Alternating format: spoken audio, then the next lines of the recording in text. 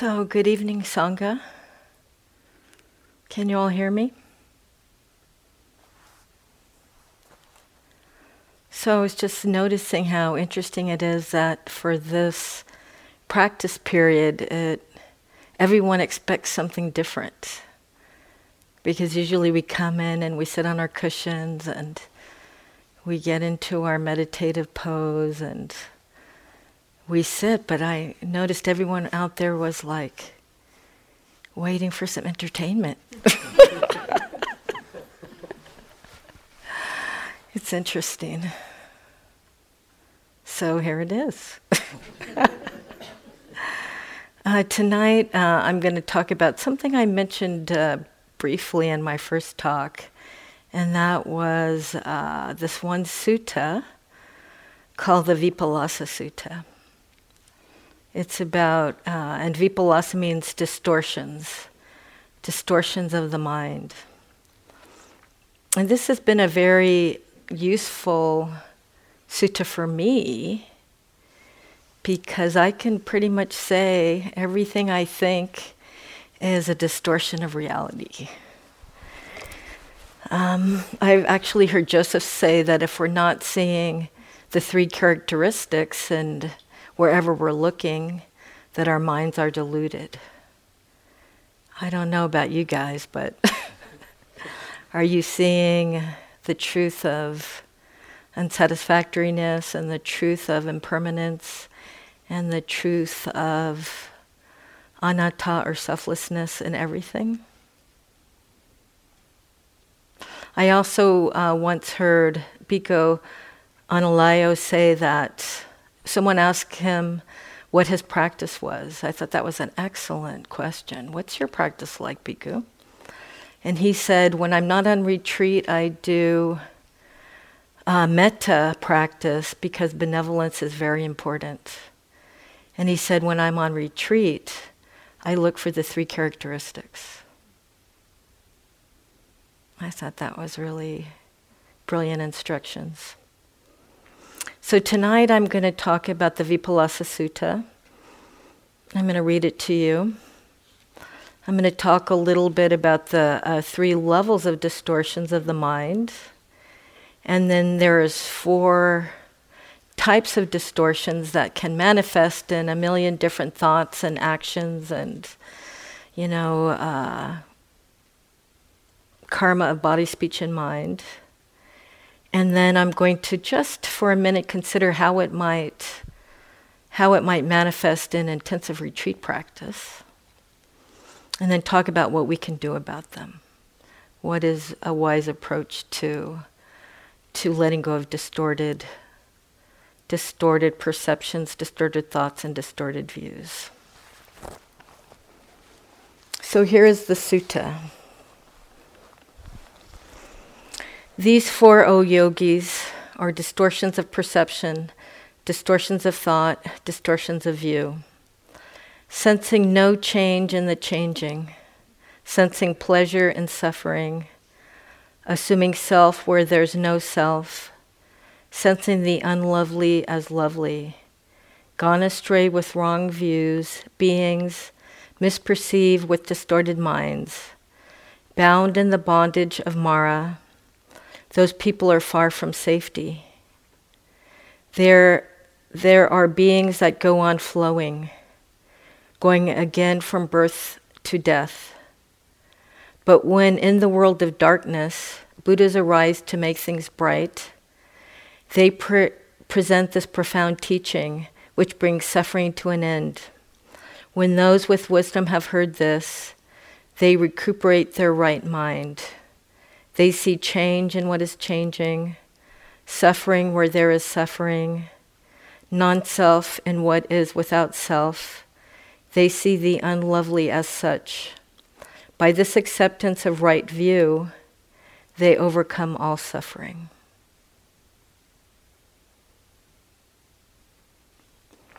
By this acceptance of right view, they overcome all suffering.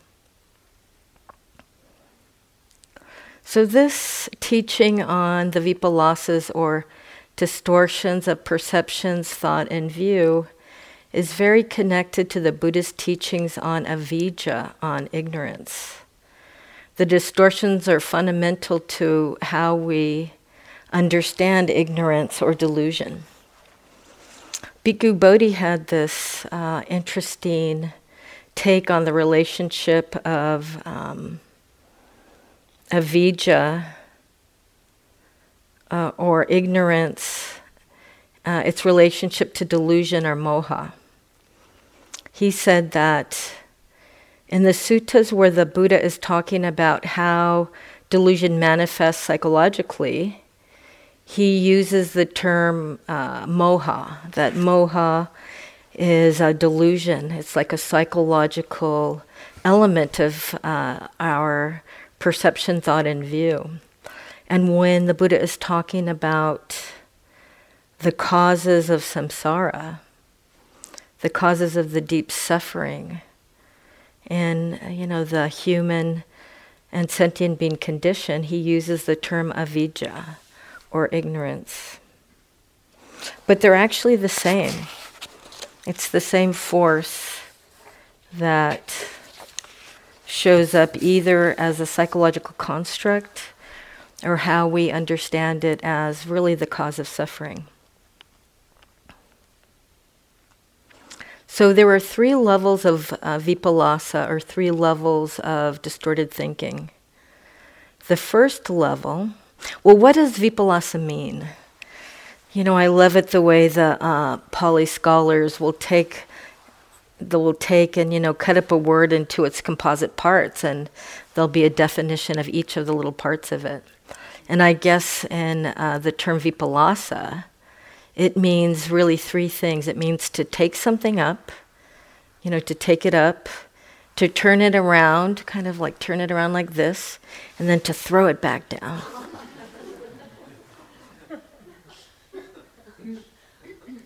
I guess that's one image or one analogy of how we work with mental objects. But what does Vipallasa mean? It means hallucination. That's one term. Hallucination, delusion. Actually, some translations call it a perversion of mind. Personally, my favorite definition of it right now is a lie.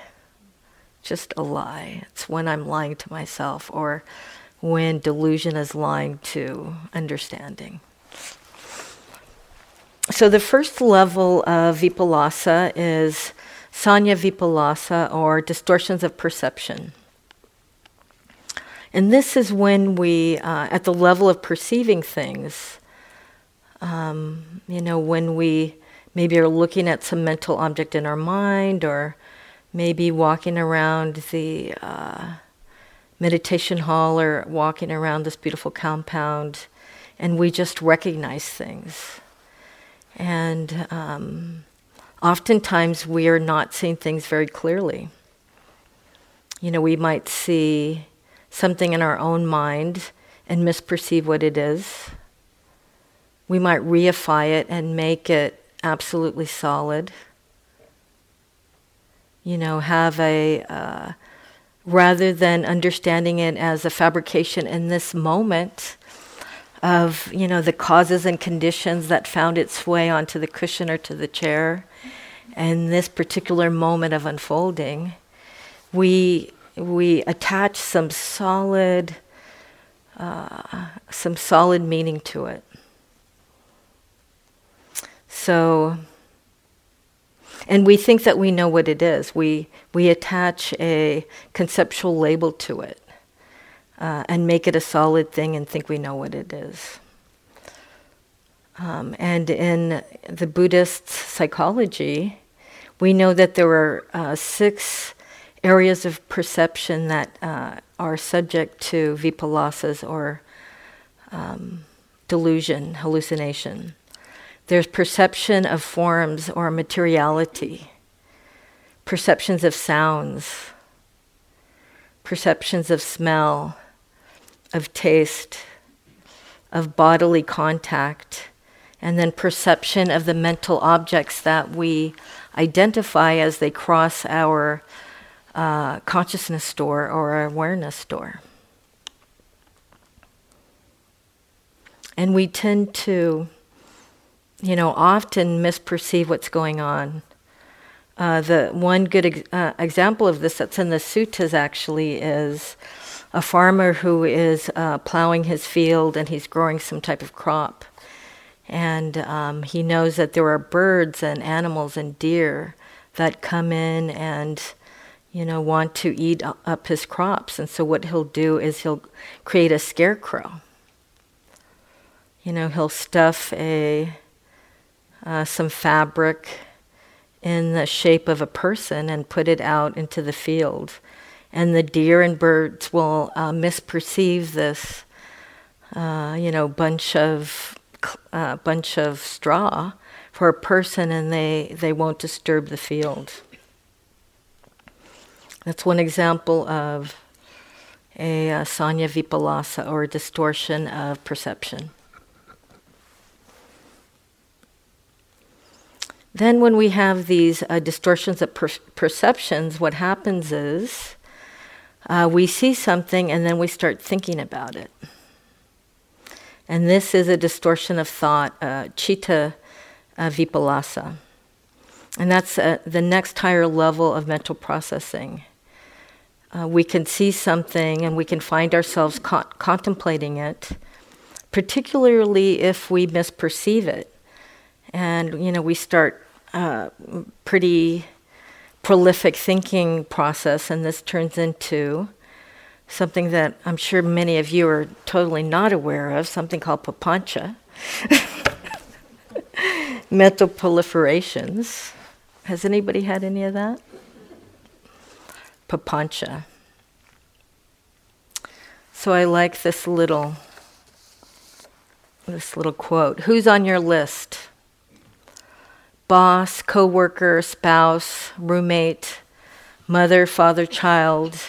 Who are the people that you really dislike and wish would simply go away?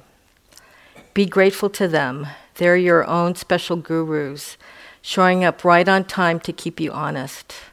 It's the troublemakers in your life who cause you to see that you've shut down, that you're armored yourself, that you've hidden your head in the sand. If you don't get angry at them, if you don't get fed up with them, you would never be able to cultivate patience. If you didn't envy them, if you weren't jealous of them, you would never think to stretch beyond your mean-spiritedness and try to rejoice in their good fortune. If you never met your match, you might think that you're better than everybody else and arrogantly criticize their neurotic behavior rather than do something about your own.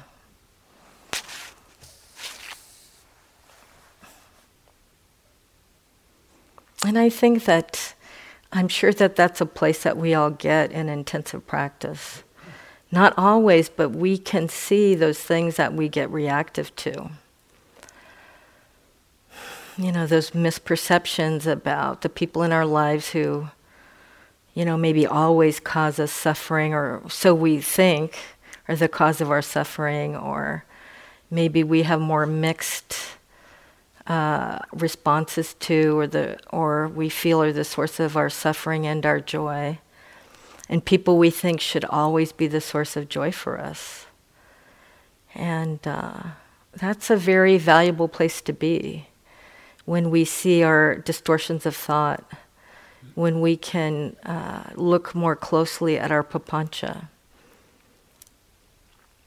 at how it tells us what we expect out of people, what we expect, what we think we should be able to expect.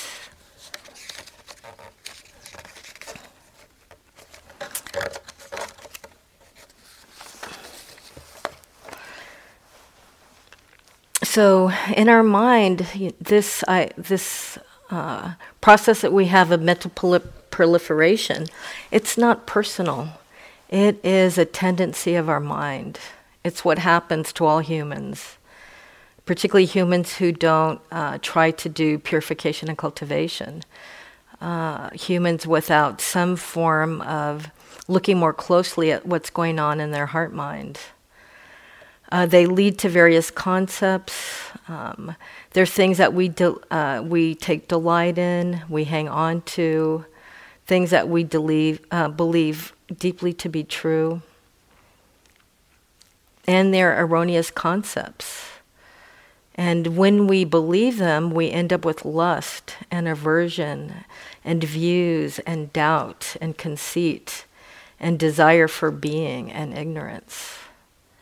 They are the mental habit patterns, or these thoughts show up as the mental habit patterns that we have. And, in that moment, they give us an opportunity to see them clearly.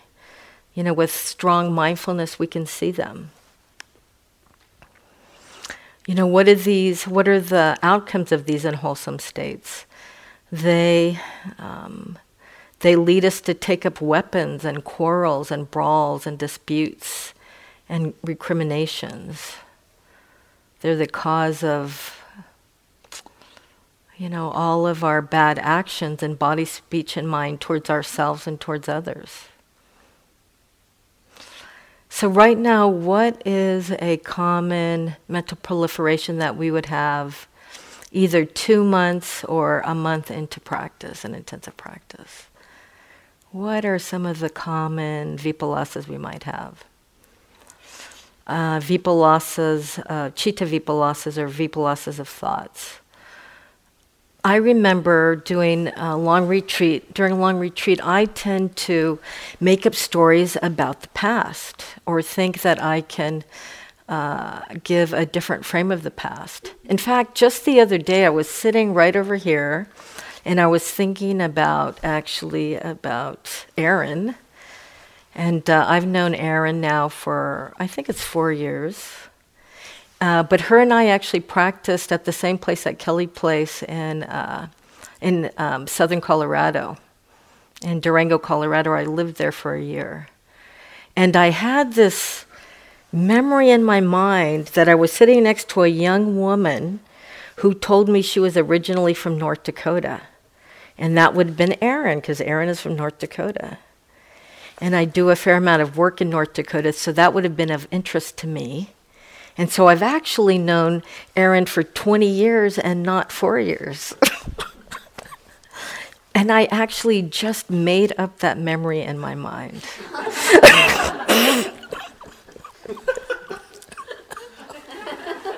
And when I told it to Erin, she almost made it up too. She goes, that could have happened.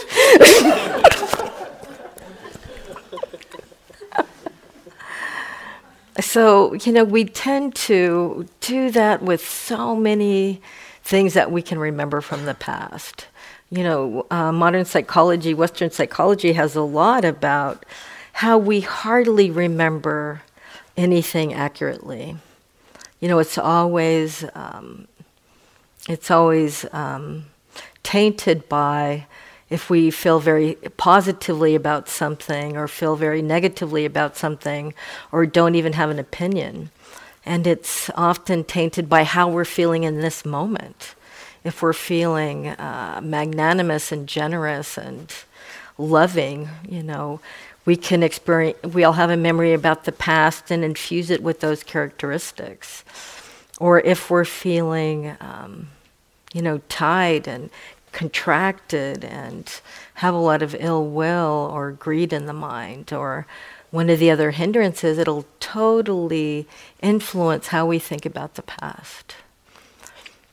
And I know I've heard yogis say, look at what they're thinking, what their ruminations are, what the papancha is, and say, oh my gosh, I'm making all of it up.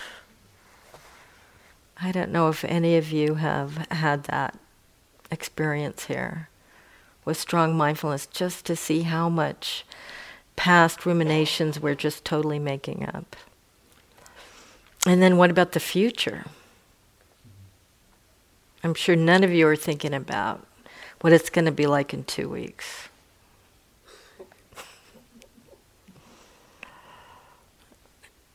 So one of the tendencies when we're getting to this place in the retreat is to think about what the future holds for us.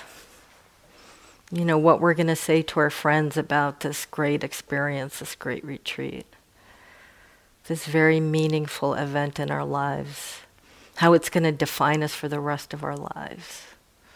I was the person who went on the 3-month or 6-week retreat. And what that means. I'm a very spiritual person. I'm this way and I'm that way. Or maybe you had a very difficult time. I'm a person who has a lot of mental hang-ups and really shouldn't expose myself to my thoughts like that.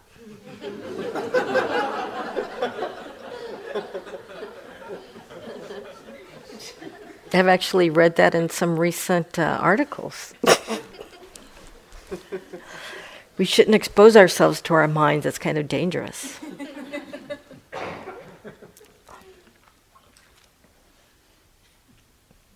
So right now we're proliferating about the past and the future, and proliferating about the present. All of these thoughts we have about ourselves and about our fellow yogis and about the teachers and about the staff and about Western Theravadan Buddhism, about mindfulness. And then the third level of distortion is Dita Vipallasa, or distortion of view. And this is the deepest and most difficult type of hallucination to undo.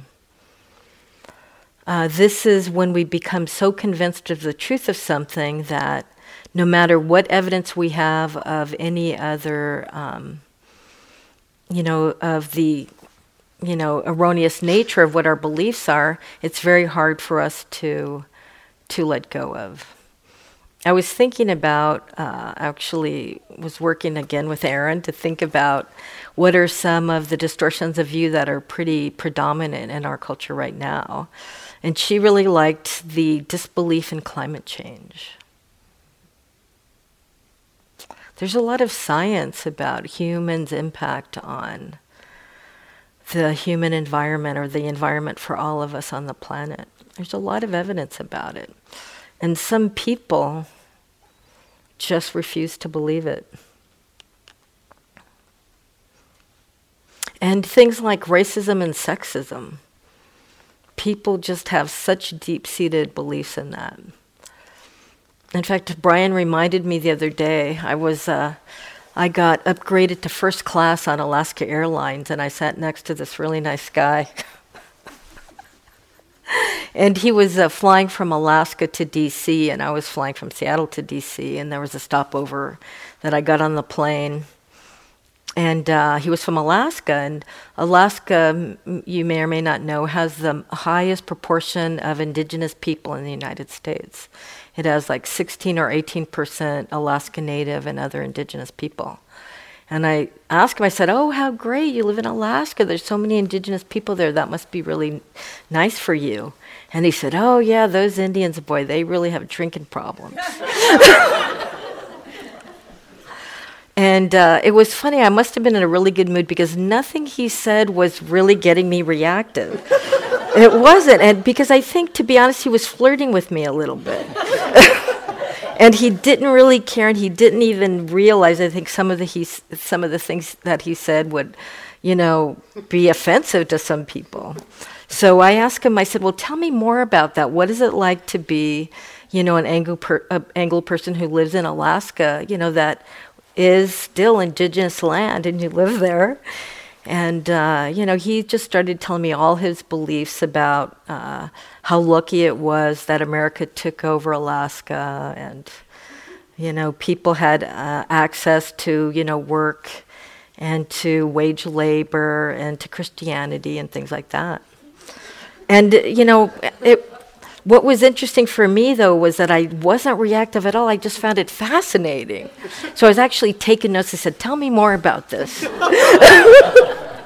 I was on my way to actually give a talk in DC about epistemologies, about native ways of knowing and Western ways of knowing, and I thought I thought that I would use this interaction in my talk, so I actually took a picture of us both together,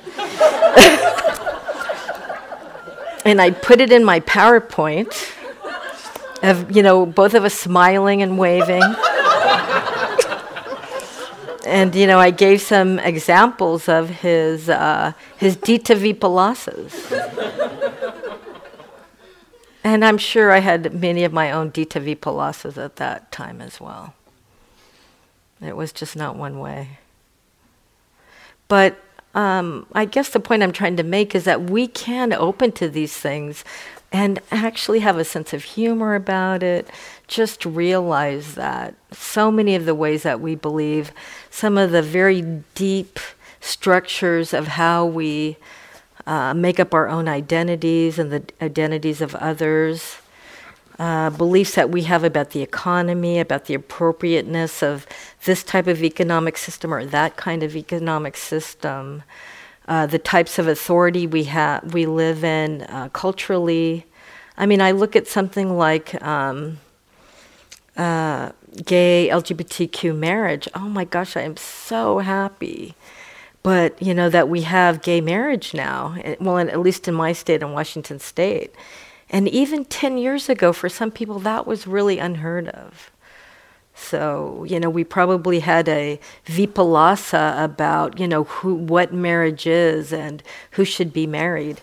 Some of you might not agree with that, and I respect that. I don't mean to be saying that that's not a Vipallasa, but I think more and more non-harming and just allowing what people need to be happy is appropriate.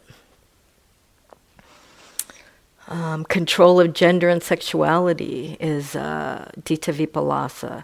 Control of subjectivity and knowledge. There's this thing called universalizing our subjectivity. Assuming that everyone in the world should think the way that we do, or does think the way that we do. I do a lot of research, and I have, right now I have this pretty huge data set of over 2,000 tribal college and university students. And I know that I cannot sit in Seattle and determine what that means, what any of that data means. So I invite in my partners to help me figure out what this means, as a way of privileging other ways of knowing and of, dismantling a very prevalent view of how we understand each other. So those are the 3 levels of Vipallasa. And there's also 4 specific Vipallasas. There's 4 distortions that we all have that I think manifest in 1,000 different ways. And we can think about how these might manifest as we are in such a deep place of our meditation practice. The first, and as the sutta says, it's seeing the changing as unchanging. Seeing the changing as unchanging. Seeing the unsatisfactory as satisfactory. Seeing the non-self as self. And then seeing the unlovely as lovely. How does that show up for us right now? And, getting back to the Buddha's pedagogical style, or how he taught, it was all about what was happening in this moment, right? It was how does it apply to what's happening right now? I just love that about him. How does it apply to uprooting suffering and uprooting delusion and avidya right now? Uprooting ignorance and delusion.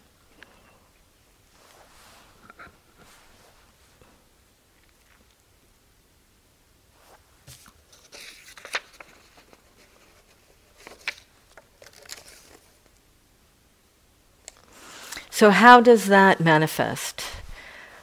One way it does is when something happens when we're either on the cushion or doing walking meditation. Maybe we're struggling with something and we might have the thought, this is the way it will be forever.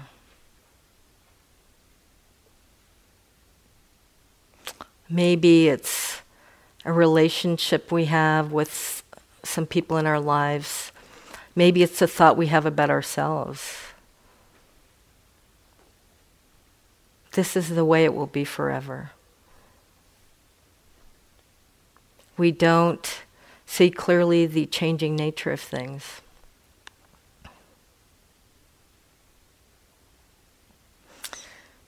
The second Vipallasa or distortion is, in order for this to be okay, it should be pleasant. That's one way that the Vipallasa of dukkha or satisfactoriness manifests. In order for this sit to be a good sit, I should be in deep jhana and very blissful. Or I should have no hindrances and be able to spot the 7 factors of awakening. Whatever it is that we think is a good sit or a right sit, that's the misconception or the delusion we bring to interpret our experience in the moment, is to think that it needs to be pleasant or to think that it will be ultimately satisfying. And then a really very deep one is, I am making this experience happen, or this experience is happening to me.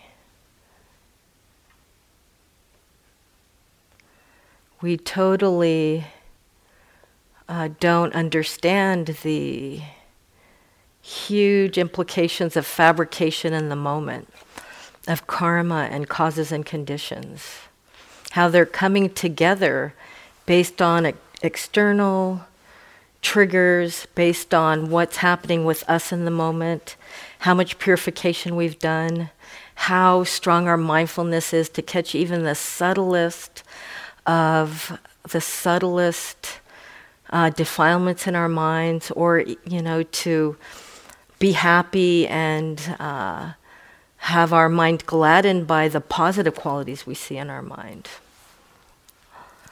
And, thinking that we're making this happen and this is happening to us, taking it all very personally, having it be a personal experience. And then taking as lovely the unlovely. And that, I think, we can reflect just how much we believe that, the right relationship, the right person, the right job, the right clothes, the right cooking pots, the right food, the right anything that is just right, the most lovely, the most beautiful, either activities that we engage in or the things that we accumulate somehow will provide us with some satisfaction and are as beautiful as we perceive them in the moment, when they're really not. Have you ever had a relationship that just brought you happiness?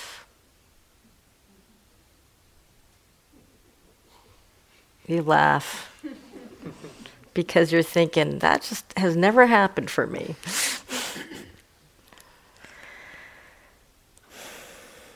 And, these delusions are at the root of our attachment.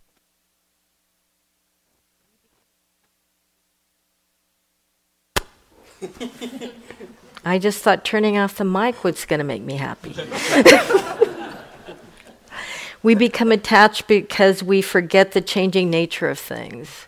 We expect this first sip of tea to be exactly how we experience the rest of the tea, right? The first bite of that chocolate brownie to be how we experience the rest of that brownie. Not realizing that our experience of this very thing in this moment is changing as we consume it. We become attached because we don't see the basic unsatisfactoriness of all conditioned things, of us, of our relationships, of the things that we accumulate, of our ego clinging, of our identities. We become attached because we claim ownership, eyeing and mying of experience. You know, those three types of tanha, of clinging. This is mine. This belongs to me. This I am. I am this. This is my identity and that is my identity. And this is myself. And we become attached because we see things as beautiful that are not beautiful. So what are some of the common misperceptions? I'm taking this from psychology, but these are definitely part of what the Buddha taught, of ways of seeing, of misperceptions.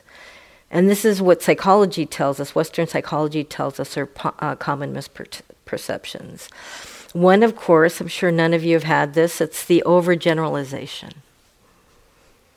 You know, and we can have overgeneralizations about our past and about our future.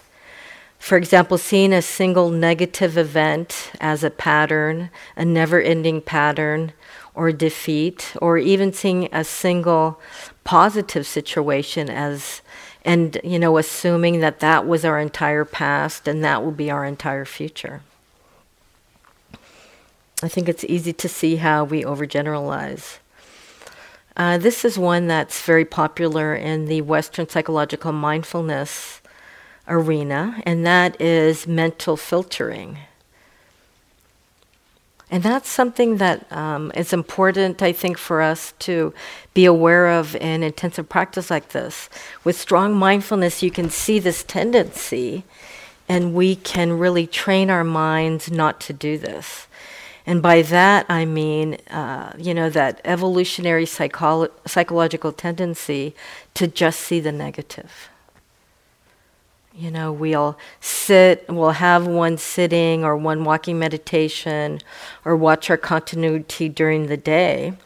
And, you know, maybe in the evening before we rest, we'll go over the day and remember one or two maybe difficult sits and generalize that to our entire retreat experience.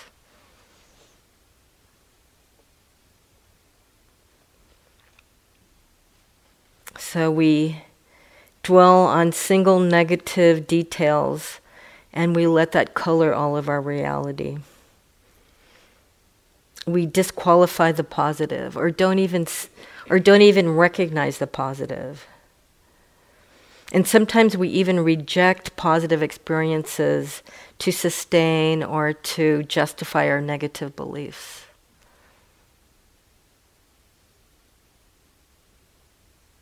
I mean, we could just think about being here for 6 weeks or 3 months, and I mean, that's one of the most wholesome things anyone could do anywhere. And an incredibly positive experience. And we could delight in our goodness. In fact, let's all delight in our goodness right now for doing this. I'm here for 6 weeks too.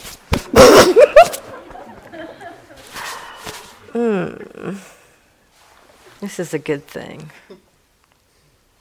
So let's try to do that. Let's try to really notice all the wonderful things when they happen.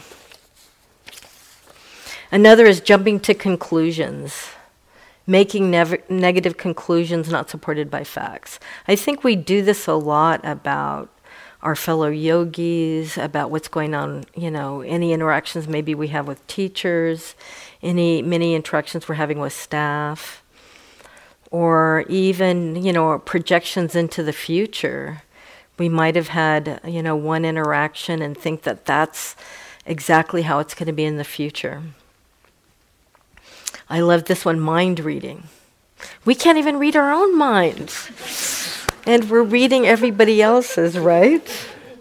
We don't even, it's difficult for us to see even the changing nature of 1 minute greed, the next minute generosity and love and compassion, and then aversion and doubt and conceit. It's hard for us to see all of that in our own minds clearly, as quickly as it's changing and as subtle as they get. But we'll attribute, motivations and thoughts and feelings to everyone around us. So mind reading, that's a common perceptual distortion. And then fortune telling. Well, I too do that a lot. I actually do fortune telling a lot. Anticipating and experiencing something as an established fact, and thinking that we know what something means. Magnification, exaggerating the importance of things. Do we ever do that? Like, boy, that last sit was a defining sit for my entire time here at IMS. That's what I'm going to remember. That was the most important thing. Or that small miscommunication I had with my teacher, that just tells everything about the teaching teams at IMS. Or that particular dinner that I had that got me a little bit gassy. This food is all gassy.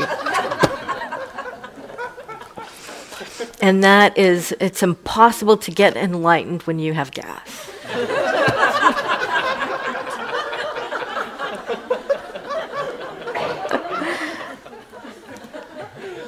That might be an exaggeration. Magnification, exaggerating, that's magnification. Minimization, inappropriately reducing the value of things or qualities of others. Minimization. Well, that person doesn't really count because they're probably here on scholarship. Or that staff person is here to make sure that I'm comfortable.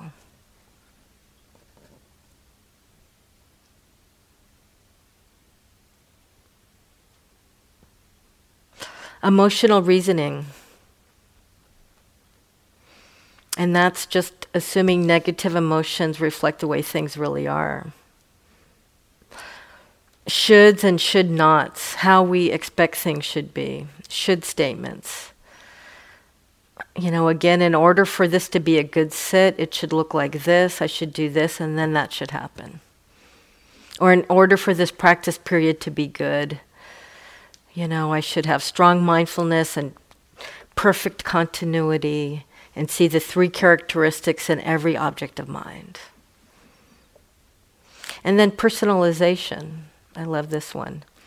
Seeing yourself as the cause for every event, even though you have absolutely no control over it. What does that look like when we're on retreat?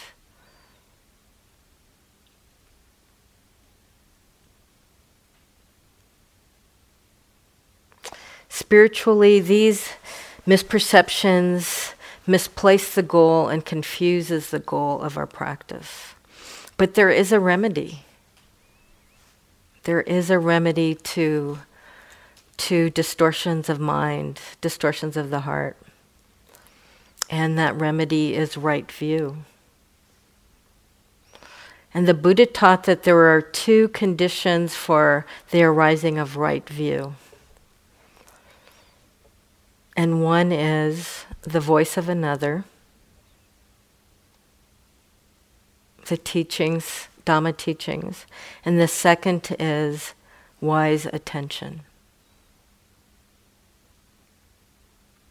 And that's exactly what we're all practicing.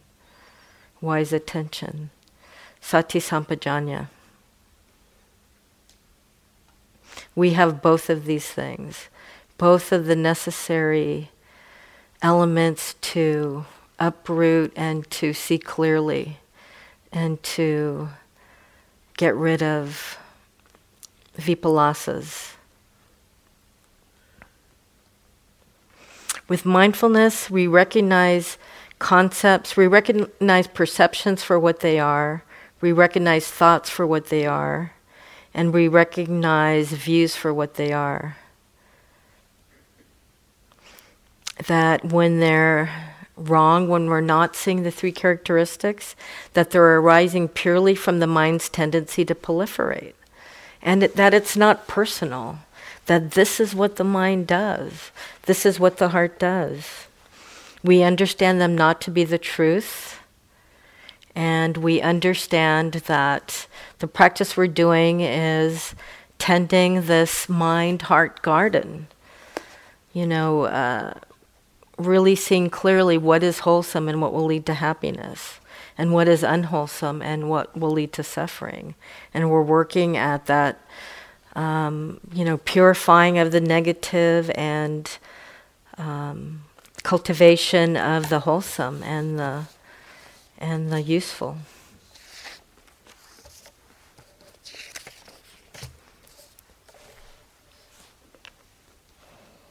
Well, that was a lot of time. So let's think for a minute how we can work with vipallasas to help us stay connected to our practice. So what are some of the things that are knocking people, or knocking them maybe into the future or into the past, or reducing their amount of ardency, both ardency and relaxation in the moment? So you might just reflect on the vipallasas. As Bhikkhu Analayo said on retreat, where are there vipallasas in the mind? Where are we seeing the impermanent as permanent? Where are we seeing where are we grasping and attached to getting satisfaction from things that will never give us satisfaction? And where are we constructing things as I, mine, and self when there really isn't any?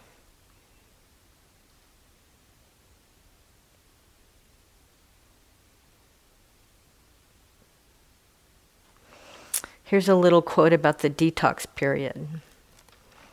When you refrain from habitual thoughts and behavior, the uncomfortable feelings will still be there.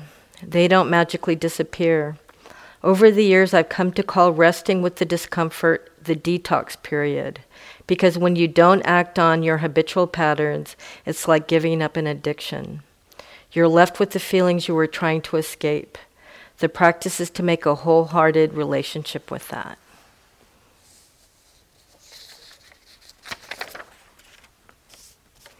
Here's two more little quotes that I really like.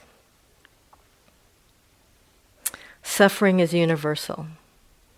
This reflection might help us to uproot the sense of self.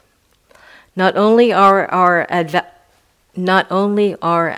adverse experiences beneficial for our own path, but they are the best way for us to connect with others.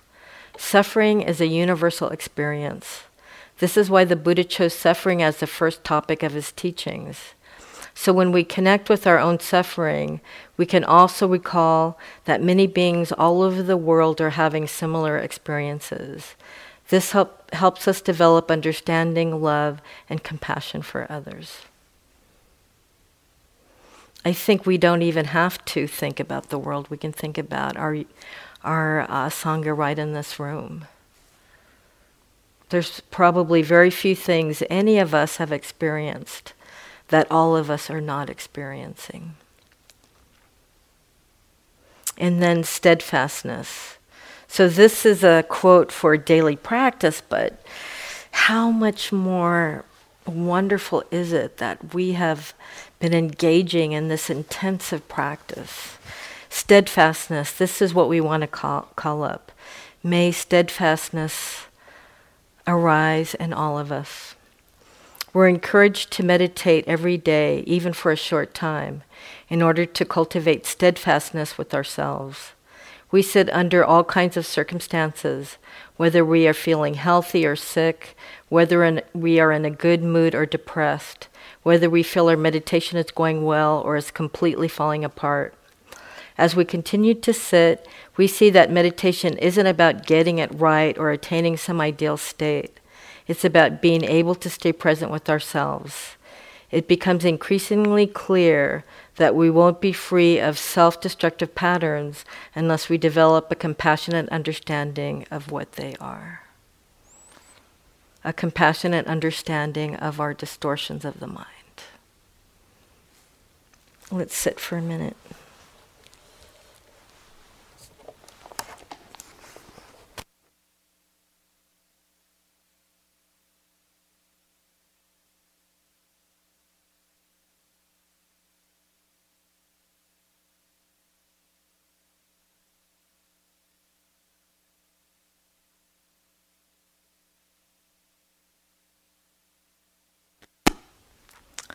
May all beings see clearly into distortions of perception, distortions of thought, and distortions of view. May wisdom and truth arise. May all beings be free.